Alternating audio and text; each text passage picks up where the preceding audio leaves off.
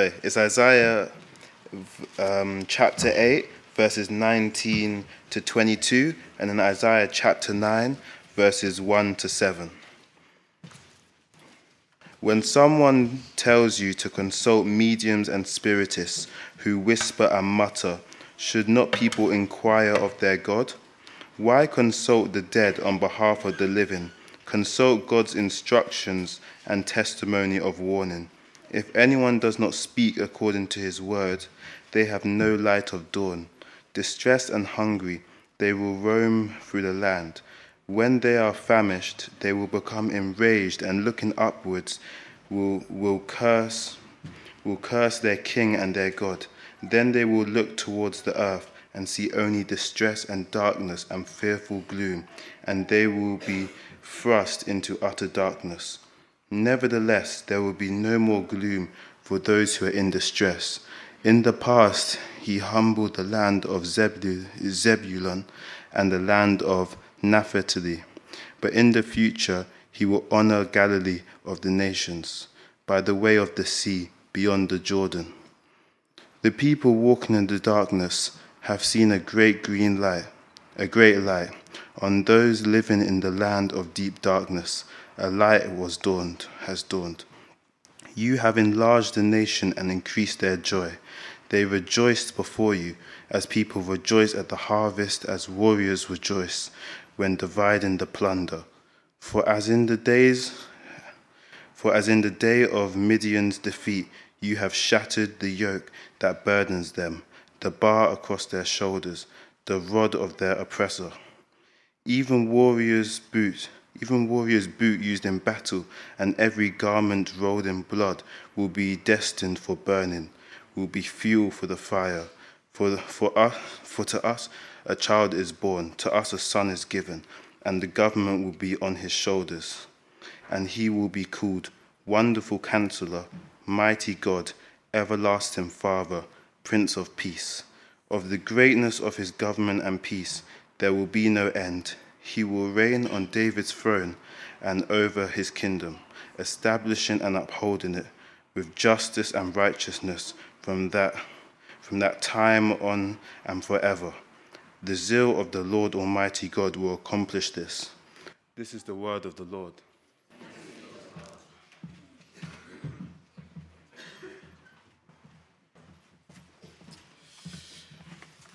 Thank you. Do keep that passage open. Let me pray as we come to explore those great words, a part of them anyway, at least this morning. Father, we thank you for the message of these verses, and especially the person to whom they point us. Thank you that in Jesus you are able to meet us in the reality of our lives and in the darkness and bring light and hope. Help us to glimpse something of that brilliance and loveliness of Jesus, we pray this morning, for his name's sake. Amen. Well, just last Thursday morning, just over a dozen of us blokes set off in the early morning for an early morning walk to welcome the dawn. And 6 a.m, it's pretty dark. And given the conditions underfoot, I was very glad of my little headlight. But to be honest, even without the torch, there was just enough light to make out things and stay on the path and not end up in a big ditch. But proper darkness, that's something very different, isn't it? I was thinking just this week of those 41 trapped Indian miners in that collapsed tunnel for over 2 weeks, huddled together in the blackness. I guess their torches, their mobile phone batteries dying, very uncertain, I guess, of whether help would come. And then came that glorious moment, that first glimpse of light breaking through the darkness, a light that brought hope. From thinking the unthinkable, maybe, those miners can then start to think about daylight, fresh air, embracing loved ones, and getting home. Well, the second half of that reading contains some of the most famous words in Isaiah that many churches will be thinking about over these next few days. Wonderful words that point, don't they, to this kind of dawning of a light, a great light, one that changes everything. And before I'm finished, I hope we will grasp what this light is and why it brings such joy. But did you notice, as the prophet Isaiah anticipates the coming of that light, I wonder if, like me, you were struck by those images he uses to express the joy that light brings in verses 3 to 5 of chapter 9. Firstly, he compares, isn't he, to the arrival of harvest, which in Isaiah's day was quite literally the guarantee of life over the certainty of death. And then he compares it to that kind of joy that war-weary soldiers experience as they savour an unexpected and glorious victory that results in the sort of celebration that brings people into the streets to dance and sing. Just earlier this month, I was chatting to a Ukrainian friend who spoke of the great longing for the day when the yoke of occupation is finally shattered in his country, when soldiers' uniforms can be discarded and weapons decommissioned, and when he finally can return home. So I wonder this morning whether Christmas for you contains that kind of joy, that level and scale of wonder and excitement. Whether we've discovered that the coming of Jesus is indeed great news, or good news of great joy. Perhaps this year you come to Christmas full of high hopes that you will finally nail Christmas with that perfect performance.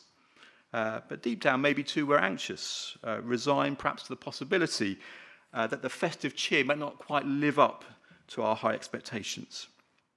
But thankfully, I think Isaiah is pointing us to a far greater joy than producing the perfect Christmas dinner or getting through a whole day without somehow rowing with family.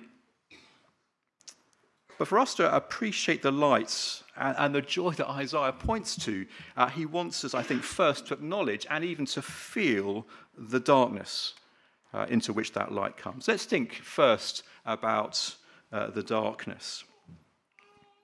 Well, Isaiah was writing about 700 years before the first Christmas, and he's describing, isn't he, real darkness. A situation of gloom, of people living in a land gripped in what he calls deep darkness. And if we were to go back just a few verses before our reading, you would have heard Isaiah speaking God's words of warning to his people of a great army massing, of the unimaginable horror of being overrun by the war machine of the Assyrians, a ruthless superpower. And God was very clear, their arrival would spell destruction and devastation. It would bring a dreadful darkness that few would survive. Well, here in Isaiah 8, even before that promised day arrived, we feel, don't we, I think, something of its shadow. We sense that gloom and foreboding that must have settled on Isaiah's first hearers. And here's the tragedy of the situation, that the darkness and distress coming on God's people was a tragedy of their own making. As the people in Isaiah's day deliberately turned their backs on God, who is the light, and rejected the words of God, which are a lamp to lead us and a light to direct us. And did you notice, rather than acknowledging what they had done and turning back to God, they had instead stubbornly turned to the dark. At the start of our reading, verse 19, we read of people turning to mediums, to the occult, looking anywhere and everywhere for light and illumination, except to God himself. And Isaiah states the obvious, turning towards the dark for light will only deepen that darkness. And ominously, at the end of chapter 8, Isaiah warns of utter darkness, that deepest darkness that culminates in judgment. Judgment that God had patiently warned his people about again and again, but warnings they had persistently ignored. Well, Isaiah was writing centuries before Jesus, but I wonder if the words he uses describes the kind of darkness that we know to some degree. Isaiah speaks of people walking in darkness. Don't we feel something of that darkness today? We live, don't we, in a world in crisis, world facing huge challenges and threats, but a world full of people, of leaders who seem disorientated, who are trying to navigate through the darkness, but are convinced they can do that by ignoring the light, the wisdom of God's words. And with no landmarks or fixed points to orientate ourselves, we only find ourselves in deepening darkness. Just this week I came across a quotation written by a confessed atheist. I think that captures something of that darkness. And I was struck by just his honesty as he writes these words. We're all desperately fragile, he says, ill-equipped to meet with the challenges. We lack courage, preparation, confidence. We don't have the right role models. We were necessarily imperfectly parented. We fight rather than explain. We nag rather than teach. We have a precarious sense of security and identity. We can't understand either ourselves or others. We don't have an appetite for the truth, and we suffer a fatal weakness for denying the truth. And he concludes, the chances of good emerging from that perilous fact of life are non-existent. Well, you might say, well, that's pretty dark, isn't it? But deep down, what I think he says resonates as he describes a state of darkness that echoes what's described in Isaiah, what we also find in our world. The truth is, when we try and live without God, without the light of his word, we find ourselves, don't we, stumbling around in the dark, perhaps looking for our own light, but only becoming more confused and disorientated. Reminds me, earlier this summer, on holiday, I woke up in an unfamiliar bed in the pitch black, desperately thirsty and looking for the sink. I was convinced I knew where the light was, or at least where it ought to have been. And I remember sort of stumbling around and getting increasingly confused and cross. And that's how many of us are. I was listening to Stephen Fry just recently, venting his anger and frustration against a God he claims not to believe in. And that's the picture of Isaiah here in verse 21. People convinced they know where the light is. They've already made up their minds they don't need the light that comes from God. And they crash around getting more and more angry and frustrated in the dark. Well, I wonder whether we are willing to admit that reality of darkness, like that guy in that quote earlier. Willing to admit there's darkness, yes, out there, but also because in a large part that darkness reflects the darkness in here. That the world isn't the way it should be because I'm not the way I should be. That the world is dark because I'm in the dark and there's darkness in me. Well, Isaiah's message this morning is that if we will but recognize that reality, if the truth of Isaiah's diagnosis resonates with us at all, then there is hope for us. The promise of light to stir hope, a breaking of a dawn that promises joy. And did you notice chapter 9 begins, doesn't it, by describing how in the very place where it seems the darkness is deepest, that is where the light will come. The epicenter of God's judgment, those northern tribes of Israel around Galilee, which experienced the full force of Assyria's attacks, becomes the very place from which this hope will spring. And then we read these wonderful words, don't we, in verse 2. The people walking in darkness have seen a great light. On those living in the land of deep darkness, a light has dawned. Not the light of fantasy, the claims that gloom can be lifted by turning on the fairy lights or putting on a jolly Christmas jumper, but a great light. One that continues to shine 2,000 years after it first appeared and still gives light and hope even in the darkest of places. Well, Isaiah says a great light has dawned.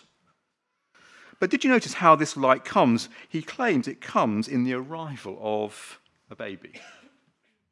Verse 6, for to us a child is born, a son is given. How extraordinary that the birth of a baby should make that kind of difference.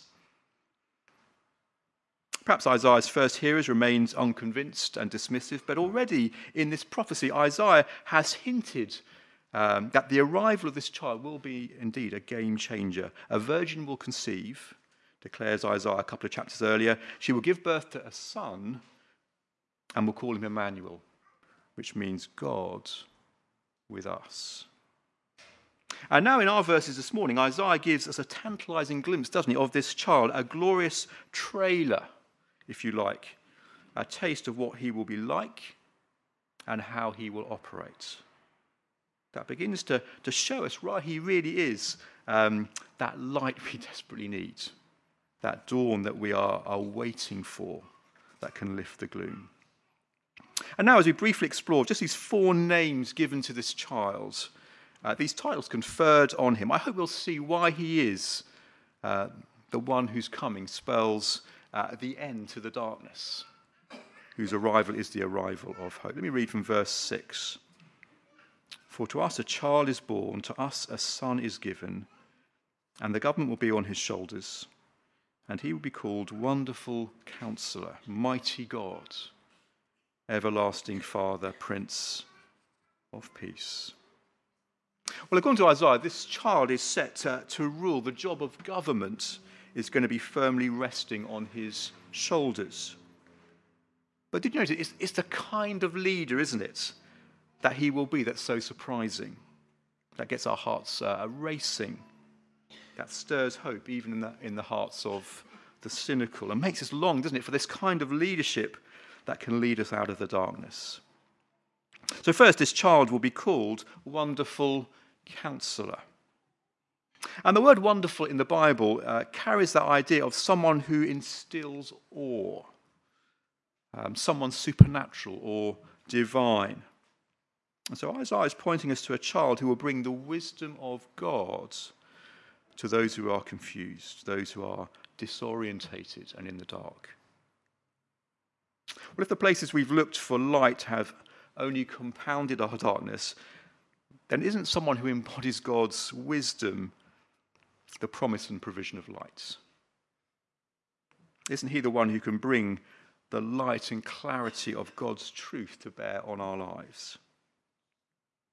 I think it's very striking that God's wisdom doesn't come first and foremost in a book or via some set of instructions, but it comes, doesn't it, in a person.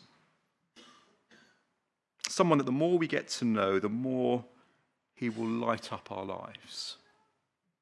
A relationship that offers to dispel our darkness. But second, notice too, he is a mighty God. As I mentioned earlier, the immediate darkness Isaiah was pointing to would come in the arrival of that Assyrian army, a mighty power, one that was so great that no people could stand against it. I don't know about you, but the longer I live, the more I feel my own powerlessness. I can't keep my children from pain, let alone solve the problems of the Middle East or rid the world of evil and suffering. But this coming child will have all the power of God at his disposal. Well, we might not be threatened by a great army camping on our borders, but don't we have our own enemies that we are powerless to defeat, that cast a shadow over our own lives? Not least that enemy of death, which we are powerless to evade or resist. Of course, if Isaiah is right, the deepest darkness we face is that darkness of God's own judgments for turning away from the light. And just for those Isaiah is addressing, that darkness is the darkness we most need to be delivered from. But this child, says Isaiah, is going to be more than none other than mighty God, because he comes with that power to deliver us and to overthrow all our enemies. His light's going to be so powerful that it can even dispel the darkness of God's judgment that hangs over us. Well, as we glimpse at the coming of this light, I hope it thrills our hearts, just as those first glimpses of light would have thrilled the hearts of those miners in the gloom in that tunnel. Then third, he will be called Everlasting Father. It sounds odd, doesn't it, that Isaiah would call this child that we will know as the Son of God, Everlasting Father. But this is not because Isaiah is confused. It's through this child that God will display his perfectly good fatherly love and compassion for all those who come under the leadership of this child. And this week I was thinking, isn't part of the darkness we sometimes experience and most fear, that darkness of loneliness and isolation? Of course, that's what darkness does, doesn't it? It disconnects us and leaves us feeling alone. And often it's our own selfishness and sin that separates us and isolates us from others, and of course from God. But here Isaiah points us to someone who comes with all of God's power, but also with all of God's compassion, not coming to throw his weight around, but instead to throw his arms around us as he deals with our own mess and darkness. Of course, human fathers I think, their very best to show that kind of love and care, but very imperfectly. But this child will bring that kind of fatherly care that deep down we long to know, that never fades or falters or ends. Perhaps you're a young person here, and maybe you find that you are hoping to encounter the one, that person who we will love and who will love us and keep loving us for the long haul.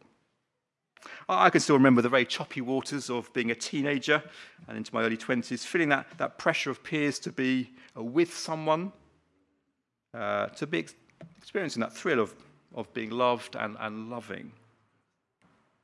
And sometimes it seemed that the best way to be liked was to try and be likable, to keep out of view the less attractive things, the darkness that I knew existed in me. But do you see, here's the one who comes to offer us this loving relationship, but he's under no illusions about the darkness inside us. Indeed, nothing is hidden, is it, from his searching light. So here is the relationship on which I can build my life, I can find my identity, on which I can place all my hopes and dreams, confident that his faithful love and commitments will never end. I know some here this morning will find Christmas a difficult time because they're very conscious of those relationships that have disappointed or those precious ones that have come to an end. And that pain and disappointment can sometimes leave us feeling us very isolated and alone. But this child will be known and experienced as everlasting Father because of his commitment and never-ending love for us. And then fourth, he will be called Prince of Peace. Well, I imagine for many of us this Christmas we are longing for peace. Peace from the demands of perhaps a very busy work schedule. Peace within our families. Maybe a deeper peace to deal with that sort of inner restlessness and emptiness that we carry around with us like a deep ache. Well, I think this child can make a difference in all these places where we long to know peace. But first and foremost, this child is the one who brings a desperately needed peace between us and God. Remember how the darkness and restlessness Isaiah describes as a result of people turning away from God, ignoring the one who cared for them and provided for them. And turning away from God, of course, put them on a collision course with him and with his judgment. But here's the child, isn't it, that is the peace bringer, the peace restorer. The one who can establish a peace between us and God, the one who can restore that relationship that we were made for. And perhaps the most remarkable thing about this child, this Christmas gift from God, is that to bring us that peace, he would willingly choose to experience the utter darkness of the cross, that he might secure that peace and bring us into his light. Well, many this Christmas will stumble over the idea that a child, a baby, could be all this, could do all this. The divine counselor bringing divine wisdom who comes only able to coo and cry. The mighty God who comes too weak to support his own head. The one bringing God's fatherly care who needs care 24/7. The great peace bringer whose coming no doubt shattered the peace of his parents for many months. Well, I wonder whether, like the first shepherds, if we had a glimpse of that child in a manger, we would have grasped that he is the one to bring an end to our darkness, that his arrival was the breaking of the dawn. Well, we have to read on from these accounts of his coming and meet the man this child will become. We need to listen to the words of wisdom he spoke that both thrilled and floored the crowds, that shed light on the big questions, not least what God is really like. We need to feel and see the miraculous power he displayed as he overpowered those enemies that we are powerless to defeat: sickness, sadness, sin, death.